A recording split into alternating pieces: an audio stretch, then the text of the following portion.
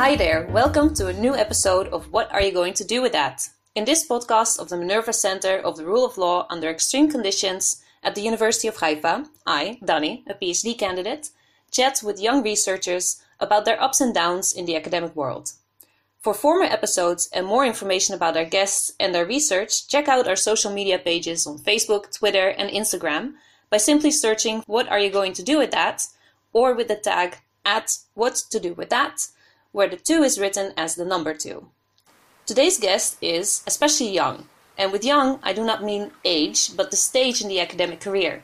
On the other side of the screen is Nevena Rebic, who is about to finish her MSc and will start her PhD in September in pharmaceutical sciences. Welcome, Nevena. I'm glad to have you here with us, even though I might pronounce your name wrong over and over again. I love it. I think we should keep that in. Right? Alright, then I'll move on to the next part. Nevena has an impressively long resume for an MA student, I think. She has a BSc in pharmacy from the University of British Columbia, after which she continued with an MSc in pharmaceutical sciences at the same university. During the MA studies, Nevena also got a certificate in drug effectiveness and safety cross-disciplinary training at the University of Toronto. She will start her PhD in pharmaceutical sciences at the University of British Columbia in September. Can you tell me in one sentence what your research topic will be? And I promise that I'll give you more time to talk about it later. So currently unknown, but it'll definitely build off of what I'm doing right now, which contains a little bit of reproductive health, a little bit of medication management from my background as a pharmacist, and then the rest we'll have to see and find out. All right, a topic we haven't talked about on this podcast before, so I'm very happy to have you here. Let me continue a little bit with your resume that I was working on. So during your studies, you've also received various scholarships, and you've also worked as a graduate trainee and a student researcher. You've been part of research projects such as the Contraception and Abortion Research Team and on arthritis. Together with others, you've submitted quite a few articles to academic journals, and a recent accepted publication is titled Perinatal Exposure to Conventional Synthetic Disease-Modifying Anti-Rheumatic Drugs in Women with Inflammatory Arthritis and Neonatal Outcomes, published in Clinical and Experimental Rheumatology. Yes. I hope I pronounced everything right. That was amazing. Thanks. Before I start with some short questions, I'm going to pour myself an amaretto, which is my signature drink, right here on my table. It's 10 o'clock at my place now in the evening. What is your time exactly? Let's say noon 30. All right. And what are you having for a drink? So I am not much of a beer person, or I don't know much about alcohol at all, but I've recently found this fancy Vancouver brand of pale ale, and it's called Big Sexy Funk. It has a very nice color. I'm going to take a screenshot there. Oh, wonderful. Here, I'll do one more. So, Nice. It's made in Strathcona, which is a Vancouver, a neighborhood in Vancouver, and so I'll be representing my area. Very good. Okay. Yeah. There you go. Nice. I'm also pouring myself my drink. There you go. I hope I didn't pour too much. Truly the middle of the day here, so I should save some for later. Although they do say it's 5 o'clock somewhere, right? That's true. It's way past 5 here, and at least we'll have something to cheers. So cheers. Cheers. Zoom cheers. All right, let's get started. My first short question is, what does your ideal working day look like? And is it any different now that you're working from home because of the corona situation? This is a short question. Yes. My ideal working day starts with a nice glass of tea or coffee. It has some chit-chat with some of my coworkers, so a little bit to stay connected, and it has hopefully me focusing on my to-do, some of the tasks that I have on my to-do list and getting some progress there. And then I guess pre-corona, it also had a lot of meetings for extracurricular activities that I was involved in, and now that looks a little bit different, but I'm still trying to kind of ensure for even my own mental well-being that I'm keeping up connections with my team, with my friends, and now that we've kind of eased some social distancing rules, that I'm planning some social distancing hangouts. So I feel like the conventional norms of like social life are very much changing. Like I'm becoming, hey, would you like to come on a hike with me, girl? Which I never was before, even though I do live in Vancouver where hiking is very much a popular activity. It sounds like a very healthy routine to add a little bit of hiking instead of sitting at home all the time. Yes, it took 2 months. It took you 2 months to get there. I don't think you're the only one. Yeah, it took 2 months to actually think about what I might need to maintain some sort of sanity. So I guess my biggest sort of accomplishment this last week has been incorporating physical activity on a daily basis into my life. Very good. Let's see how long we can both keep it up. All right, second one. Did you ever keep a New Year's resolution? No. You broke one, though. Sounds like it. I kind of quit on creating New Year's resolutions very early on. Because they're either very typical and, weight and body image focused, or I was never creative enough. I had some friends who had some really good ones, but I could never keep a dream journal for a year, or not go shopping, which is some of the cool things that I've seen my friends actually keep. Sounds like a tough one. Yeah. All right. Fair enough. I can't think of a New Year's resolution that I've kept. I've thought of plenty, but wasn't able to keep up. Yeah.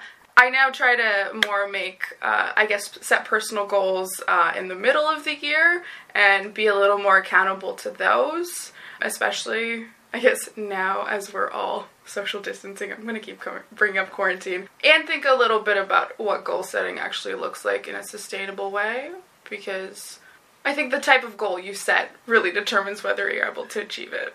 And setting the goal also has to come from somewhere within you and not from just because it's a new year, particularly on this date, right? So maybe that would fit better in your life anyway.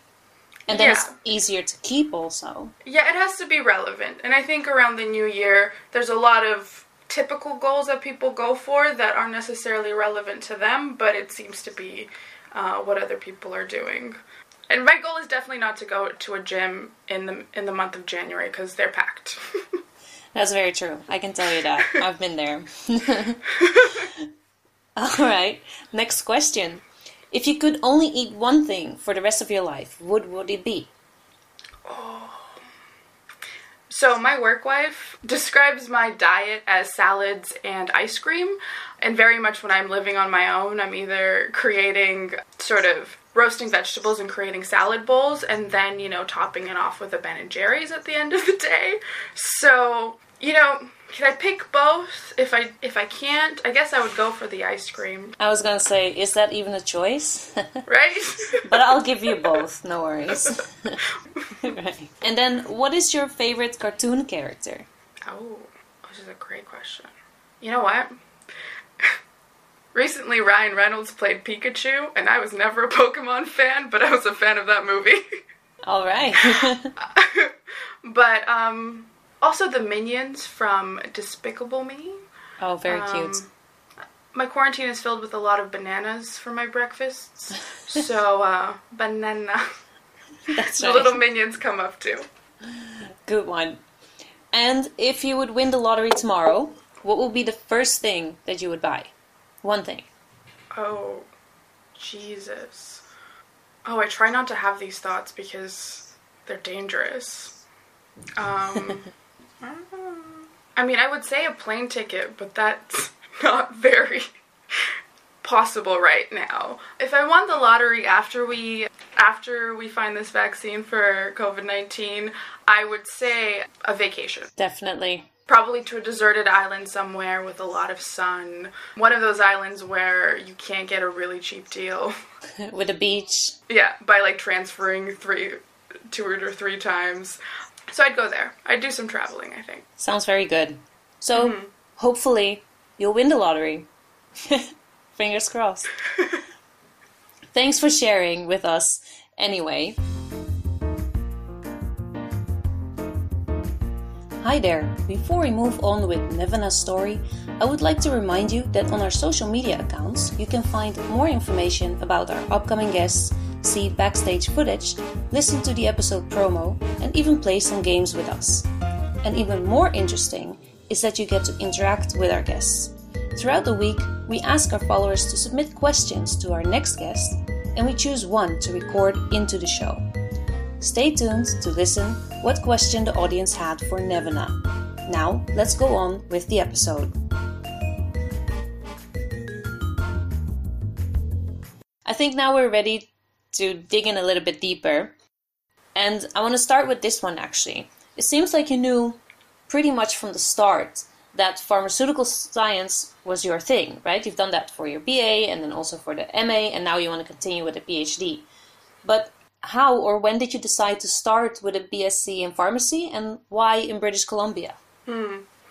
So my family immigrated to Canada when I was about 3 years old, and kind of what comes with that kind of first generation mindset is, to really emphasize education as a way to support yourself and to build a life for yourself in a new place, and also picking something that is applicable to the job market. And schooling was something that was always really important to me, and I found a lot of identity in it. And I guess sciences and biological sciences and kind of the medical field were things that were kind of sparking my interest at the time when I was, pre-university.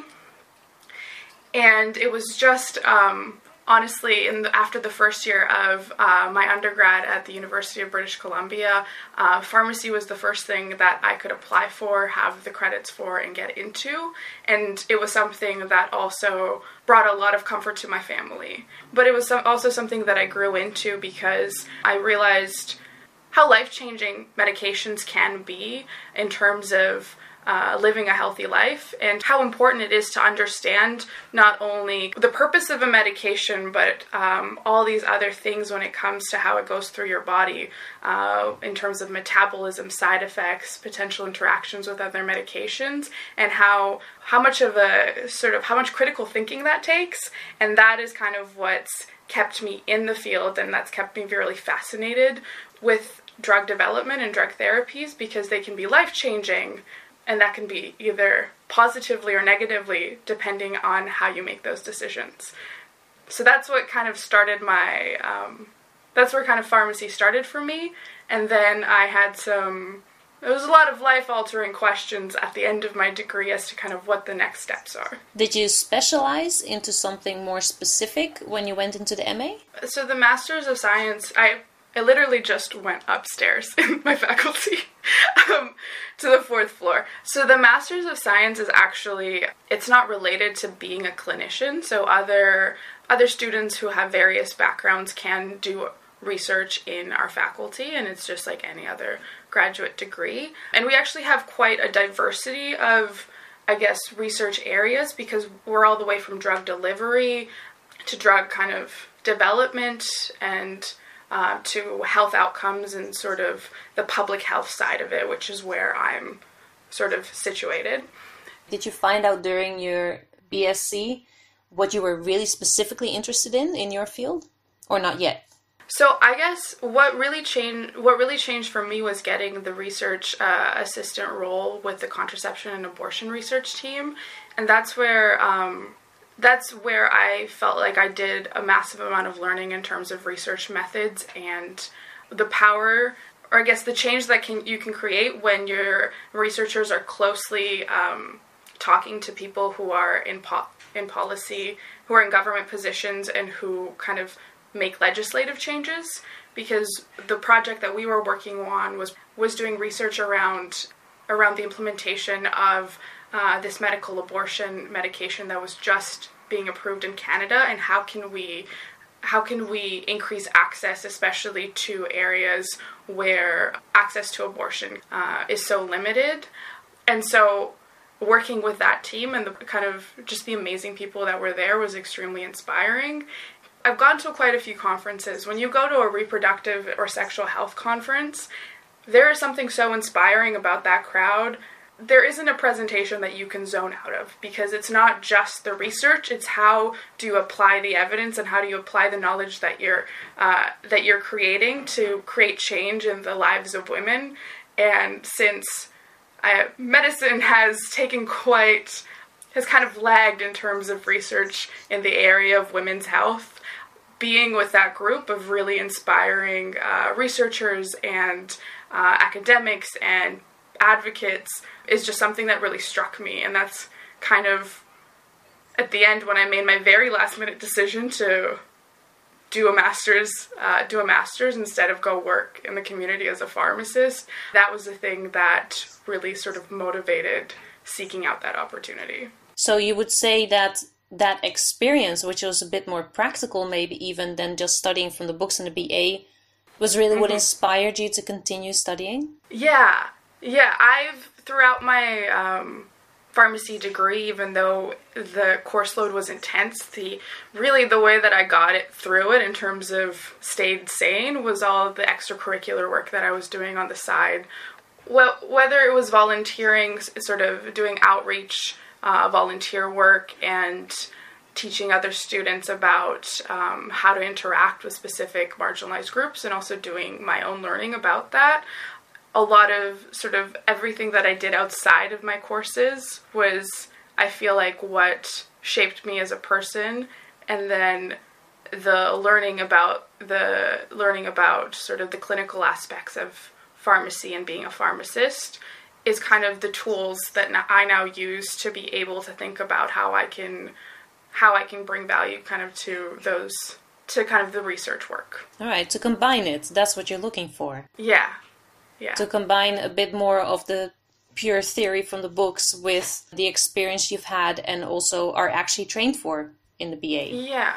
The bringing sort of science to people, we call it knowledge translation, but what's the point of being really smart and philosophizing in your kind of ivory tower if you can't use that to bring value to someone's life? So I hope this will help you being on this episode, this podcast, to share the knowledge. I also meant to ask you why you chose to go to British Columbia.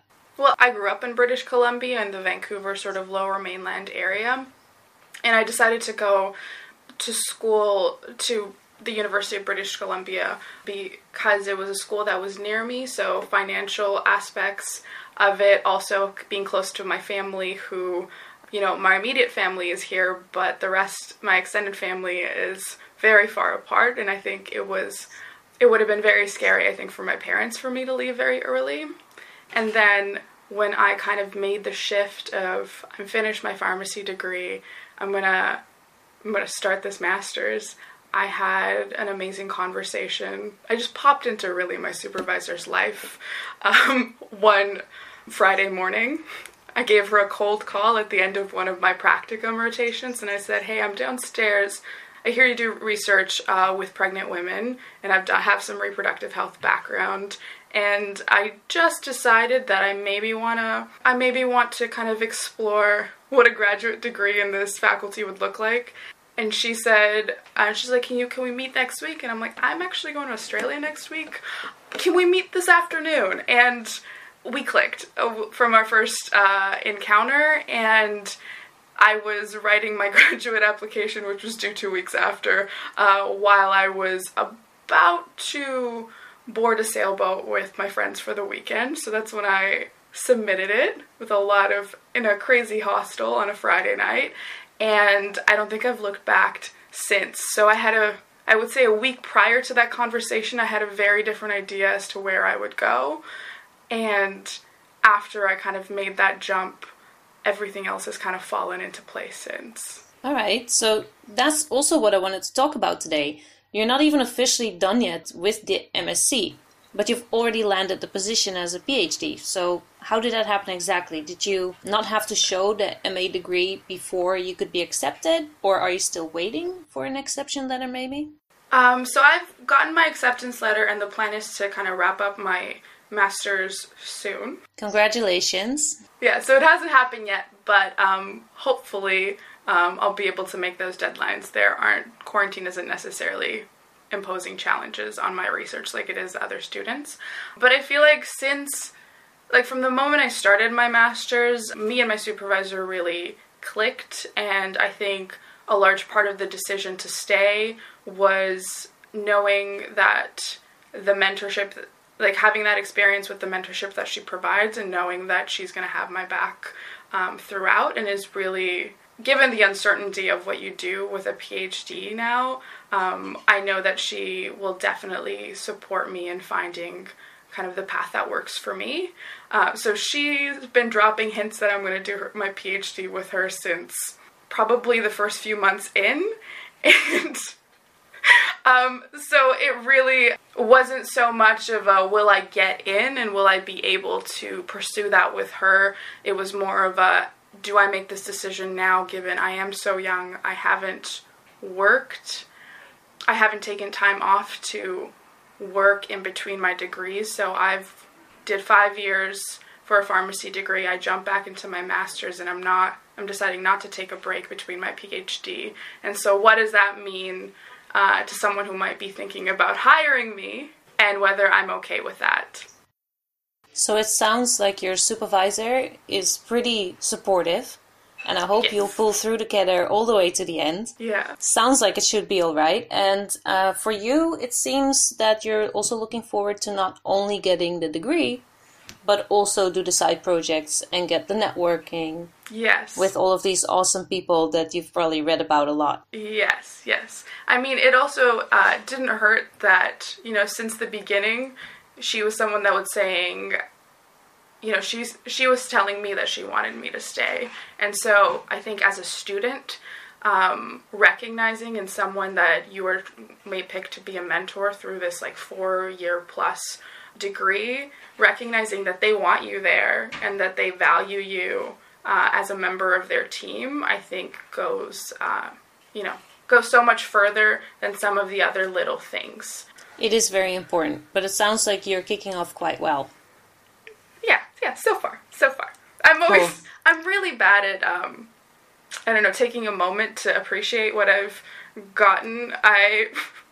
As soon as it's there, I'm like, okay, next step. Next, please. Which is something that I'm working on. You'll get there, don't worry. You need to take the time to appreciate what you've accomplished. I think that's very important. You can't only look at the challenges and see the hurdles. You also have to understand how far you've already gotten. And with the resume that I just read aloud from you, not even having your MA degree yet, I think you're on the right track. Thank you, Danny. All right, so you already mentioned that thinking about doing a PhD or not was making you nervous a little bit because you weren't sure if maybe you should get some practical working experience first.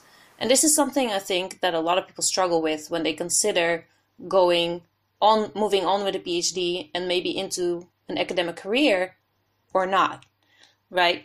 So what were the other options out there for you? What kind of jobs were you interested in as another option? Why did you not pursue them? And when you make these considerations, what advice did your family or friends give you? So I think the things that were on my mind, what you kind of hear when you're asking other people as to whether or not to do a PhD and where to do it, is if you're going from one degree to the next, people recommend taking some time off to work and build that experience. Or they may also, another thing that would be relevant to me is they recommend going to other places to show that you can work in different arenas, right? And so another thing that was maybe a fear of mine is that me staying at the same university for what will come to be a decade soon might be seen as a disadvantage to some. And so those were kind of my considerations. Another sort of area that I thought about going in, and that was really my consideration prior to starting my master's, was pursuing clinical pharmacy. And so the reason I decided not to do community pharmacy is because in pharmacy, you learn so much. You build this capacity to really, you build this knowledge and this capacity to really support patients in their medication decision making. Like, they call us drug experts, and I think that sounds it sounds cheesy, but at the end of the day, when you look at what medical students get in their degrees, they get far less pharmacology and kind of medication decision making that you have. But when it comes to the job market, just with a 4-year pharmacy degree, you generally have the qualifications to work in community pharmacy. And community pharmacy is your regular sort of dispensary where you do get some sort of privileges in terms of making medication adjustments depending on where you live. But at the end of the day, you're maybe using, very conservatively, I want to say maybe a fifth of what you know. And for someone who really likes sort of the problem solving and the coming up with solutions and being creative aspects of, or wanting that in my kind of future work environment, going down the community pharmacy route just didn't seem like something that was going to make me happy long term. And if you want to go up in that field, which I generally levitate towards leadership positions, you can become a pharmacy owner and you can manage a small business. But it feels like, for me, it would... I'm someone who's very bad at thinking about the financials. As you can tell, I could be making, working and making money as opposed to making a little less money as a graduate student and researcher. So I think we're all in the same boat there. Yeah, I really need to emphasize thinking about financials when I make my decisions. Like, I have it on like a Post-it sometimes. So maybe that's also why I'm asking, and which is something that often concerns family or close friends. It's like, okay, nice and fun to go in to continue something you find interesting, but how are you going to support yourself? Yeah. Well, that's the thing. It's kind of a double-edged sword where I don't think I'll ever want to work full-time in community pharmacy, but having the degree behind me gives me the education to kind of supplement what research questions I asked, and also gives me the opportunity to work on the side part-time and still be able to kind of financially support myself. So having a clinical degree before you go into the research field is very valuable. Between my master's, or even before my master's, I had considered sort of additional education to be able to work in a hospital setting where you get to work more with an interdisciplinary team. And that's not something that's necessarily off the table right now. Of course, it's not going to happen in the next 4 years. But that is another route that I considered. And at the end of the day, that is an opportunity that's still going to be out there for me. Whereas potentially this opportunity to work in the research field where I am so passionate, where I know I'm going to be supported, and with a supervisor that I know gets me and has already proven that she's able to help me kind of achieve beyond what is expected at my level, that is an opportunity that the timing of that necessarily wasn't going to be available to me down the road. It sounds that you've considered very well what it is you want to do, and that this is a decision that you've made based on at least figuring out a lot of different things, and then deciding that this is the best for you right now, and you don't need to justify that for anyone. But I think it could help others listening to this who might be interested in also starting a PhD or not, to understand why others have made that decision. So thank you for sharing that. How much time do you anticipate the PhD to take? So before I kind of came in, Mary had a previous student that was had a pharmacy degree and was working in the reproductive health space. And she was incredible. She finished her PhD in 3 years. I don't necessarily think that that's my goal. I feel like it's okay to take it a little slower, but I'm expecting to take about 4 years to complete it, and then see what's next. I suppose also because you're willing to take on other projects which interest you, that during the PhD you have the option to. So if you want to stretch it for a reason like that, sounds totally legit to me. Yeah, but 3 years is definitely not the norm over here. It's more 4, and then if data is taking a while to, become available for you, or, the logistical steps that get in the way, 4 is still quite a short period in most students' eyes. All right. Are you going to write a dissertation or are you going to get the PhD through article publications? So I know there's two ways of writing sort of a thesis. It can be paper-based or, I guess, dissertation-based. The way that I'm writing my MSc thesis now, and probably the way that I'll do my PhD, is paper-based, and so at the end of the day that looks like a number of chapters being actual publications and then adding a little bit at the start in terms of a background and introduction and kind of an integrated discussion. And I think the way that we think about it on our research team, because especially in sort of the public health field and when you're working sort of with administrative data, you're not necessarily developing drugs. The key deliverables in that space are your publications, your awards, your kind of knowledge translation activities, whatever that may look like. And so the deciding to do a paper-based thesis is very much sort of to supplement what is valued in this kind of area of research. All right. And I know that you've already had some experience with publishing. You also said that this was already expected of you during the MA. But what do you think it's like? And how do you deal with rejection? What keeps you motivated to continue? There's always another project that has my attention.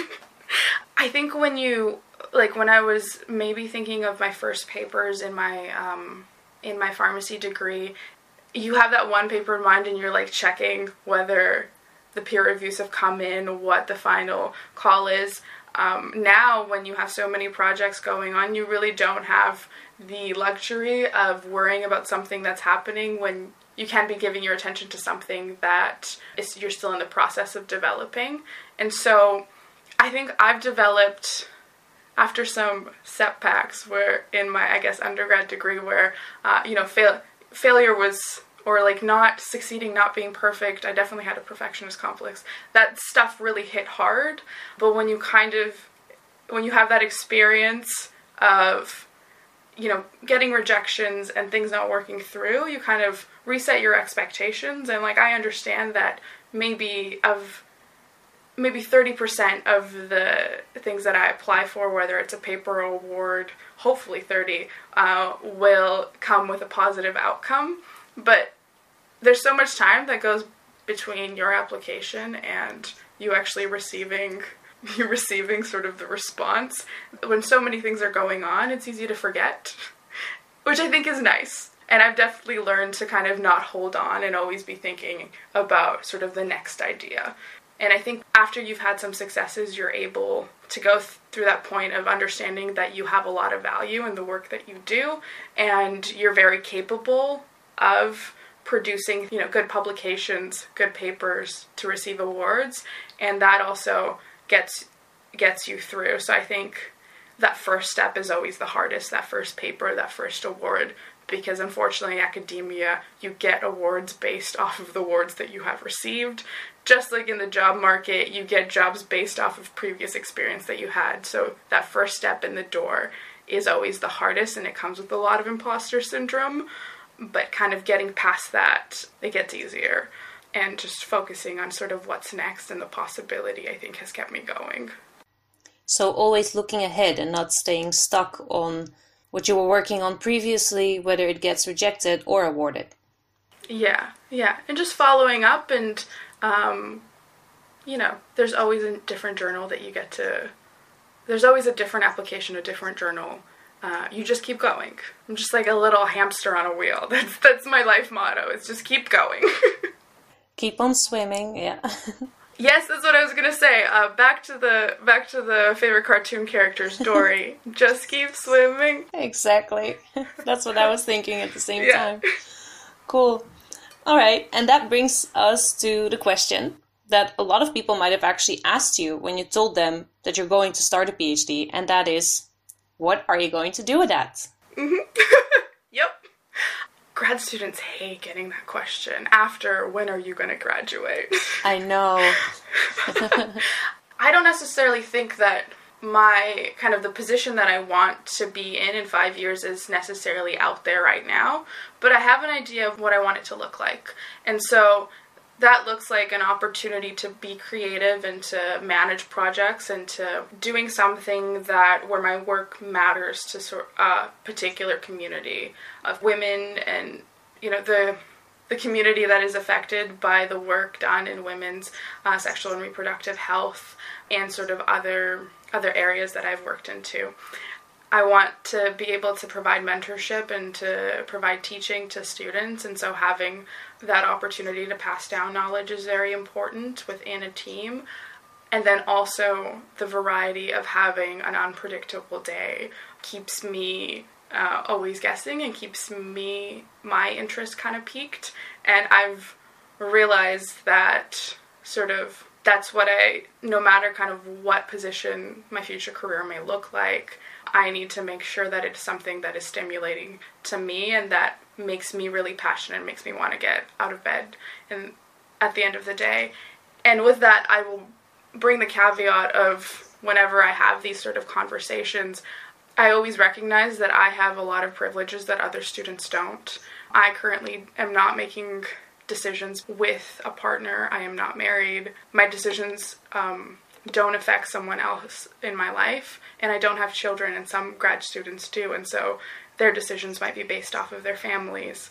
My family is very supportive, and they helped me through my undergrad, and I'm currently able, through my graduate work, to, be financially stable enough to pay for my tuition and to support myself and sort of my shopping habits. I'm happy to hear that. Not only the shopping. Right? Although stores are gonna be weird soon. So I think I'm considering positions in a variety of realms, whether that's academia, whether that's somewhere in government and kind of putting policy and research together. And then there's always big pharma at the end of the day. But I think I feel comfortable right now not necessarily having kind of decided which route or where I will go next. Especially because I'm at the start, I guess. I haven't even started the PhD. I think that's very fair. I think you're fine, yeah. You don't have to give me a 5-year plan yet. And I hope no one will ask you that. Oh, only my mother. She gets to do that. She's the only one. Yeah. Hi there. Before we move to the last part of the show, we have the social media question to Nevena. We've asked our social media followers to submit questions and have selected one to record into the show. If you want to know the identity of our next guest and submit a question, please follow our social media accounts on Twitter, Instagram, and Facebook. Just go to @whattodowiththat, where the 2 is spelled with the number 2. And now to the question, which is, Nevena, what was the purpose of your Ryan Reynolds campaign on Twitter and how did it go? So this question has a lot of layers, I'll say. And so please bear with me. I'll get to the Ryan Reynolds bit in a sec, but I'll give you a little bit of backstory first. So my research team does a lot of work in arthritis and cancer, and so when the world stopped everything in response to the COVID-19 pandemic, we recognized that these changes were going to affect the daily lives and the healthcare of patients with arthritis and cancer. And we decided to launch what we call the Unified Study, which seeks to understand the experiences of individuals with immunosuppressive conditions during the COVID-19 pandemic. And we partnered with patients and rheumatologists and oncologists to create 2 international online surveys that asked specific questions about the treatment, medical care, and mental health of patients being treated for arthritis or cancer during the pandemic. And we've mainly been recruiting participants online through social media in collaboration with research and patient groups we work with. And somewhere in our conversations about other people and groups we could contact to help us amplify our recruitment message, the idea came up to reach out to Ryan Reynolds. And it started off mostly as a joke. Unfortunately, I have this habit of taking jokes seriously sometimes. And so the backstory for why Ryan is kind of a few months after I started my master's, I scattered these photographs of Ryan Reynolds all over our main office space. And these photos were first given to me by my brother, who got them as a funny Secret Santa gift. As you can tell, our family has a lot of Ryan Reynolds fans. And he gave them to me, and I've never been much of a decorator, so I needed some help personalizing my workstation. So Ryan has become an honorary member of our research team now, I'll say. And when we all went into lockdown, I was sharing a lot of the videos Ryan was posting to social media about helping out in the fight against COVID-19. So it suddenly wasn't impossible to think that there was maybe a 1% chance he could help us too. At the end of the day, this ended up being a creative strategy to explore for research recruitment. So I created this funny 3-minute video professing my love to Ryan Reynolds and asking him to help us spread the word about our study. Spoiler, I did not get retweeted by Ryan Reynolds. That is still a dream of mine. But it was one of my most impactful tweets to date, and we got a lot of good feedback and laughs amongst patients and researchers on social media, those that we know and those that we didn't. And that helped spread our message too. And so we're still recruiting for that project, so I have to make sure that I plug our website, www.unifiedcovid.com, where you can go to learn more about our study. And then we're also analyzing data as we collect it, since the purpose of this study is not just to get a picture of what's happening with arthritis in cancer patients, but use their reported experiences to inform their care. So we're talking closely with our healthcare partners, and we're also already submitted a couple of papers that will hopefully be published and disseminated soon to the broader international community. So I guess if I have one take-home message to other grad students doing research is don't be afraid to get creative and to personalize your work. It helps other people get invested in it, and it also makes it a lot funner for you too. All right, so I'd like to wrap up with another few short questions, of which the first one is, what was the most important conference you've been to? The conference that was kind of life-changing for me was the North American Forum on Family Planning that happened in New Orleans, and in which I got a travel scholarship from the Planned Parenthood Federation of America. That was for some of the work that I was doing in terms of creating a checklist to help with the education and the kind of consistent counseling of this new medication that's used for medical abortion. Pharmacists had not been necessarily had experience with being a part of the medical abortion space, and so creating this tool to help them empower their patients in terms of making decisions in their treatment and being able to really understand what is expected, what shouldn't be happening, how to time their treatment so that it doesn't interfere with their life. So that was kind of my first big research project, and it was my first big international conference. In addition to being at this space where there were so many inspiring advocates for women's reproductive rights, and this conference was happening right after Brett Kavanaugh was nominated to the U.S. Supreme Court, so quite timely. I almost forgot about that one. Right. Unfortunately, so many things happen that you can easily forget all the tragedies. But that was life-changing from the people that I met to just being able to explore New Orleans, which is a very, is an amazing city with lots of great food, although not a lot of salads eaten. I guess. During that trip. Needed a little help becoming regular afterwards, but that was life-changing. Perfect. And then, are you getting a scholarship for your PhD? Yes, thankfully. So I've been offered a couple of awards that would fund my PhD. One is from the Canadian Institutes of Health Research.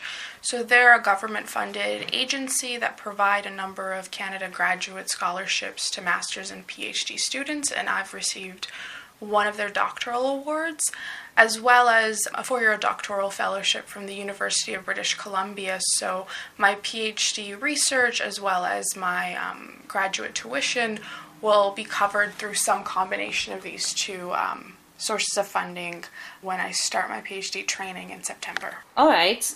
Considering that you have not finished your MA yet, but you did already publish a little bit, and you also got an award already, what do you consider is your best contribution to the field so far? I think what's coming out of my master's thesis is going to be really exciting. From my master's work, the thing that is most exciting was my first authored paper that kind of demonstrated that women with rheumatoid arthritis, when they're making medication decisions, often decide to discontinue medications that are safe for them to use in pregnancy in their first trimester.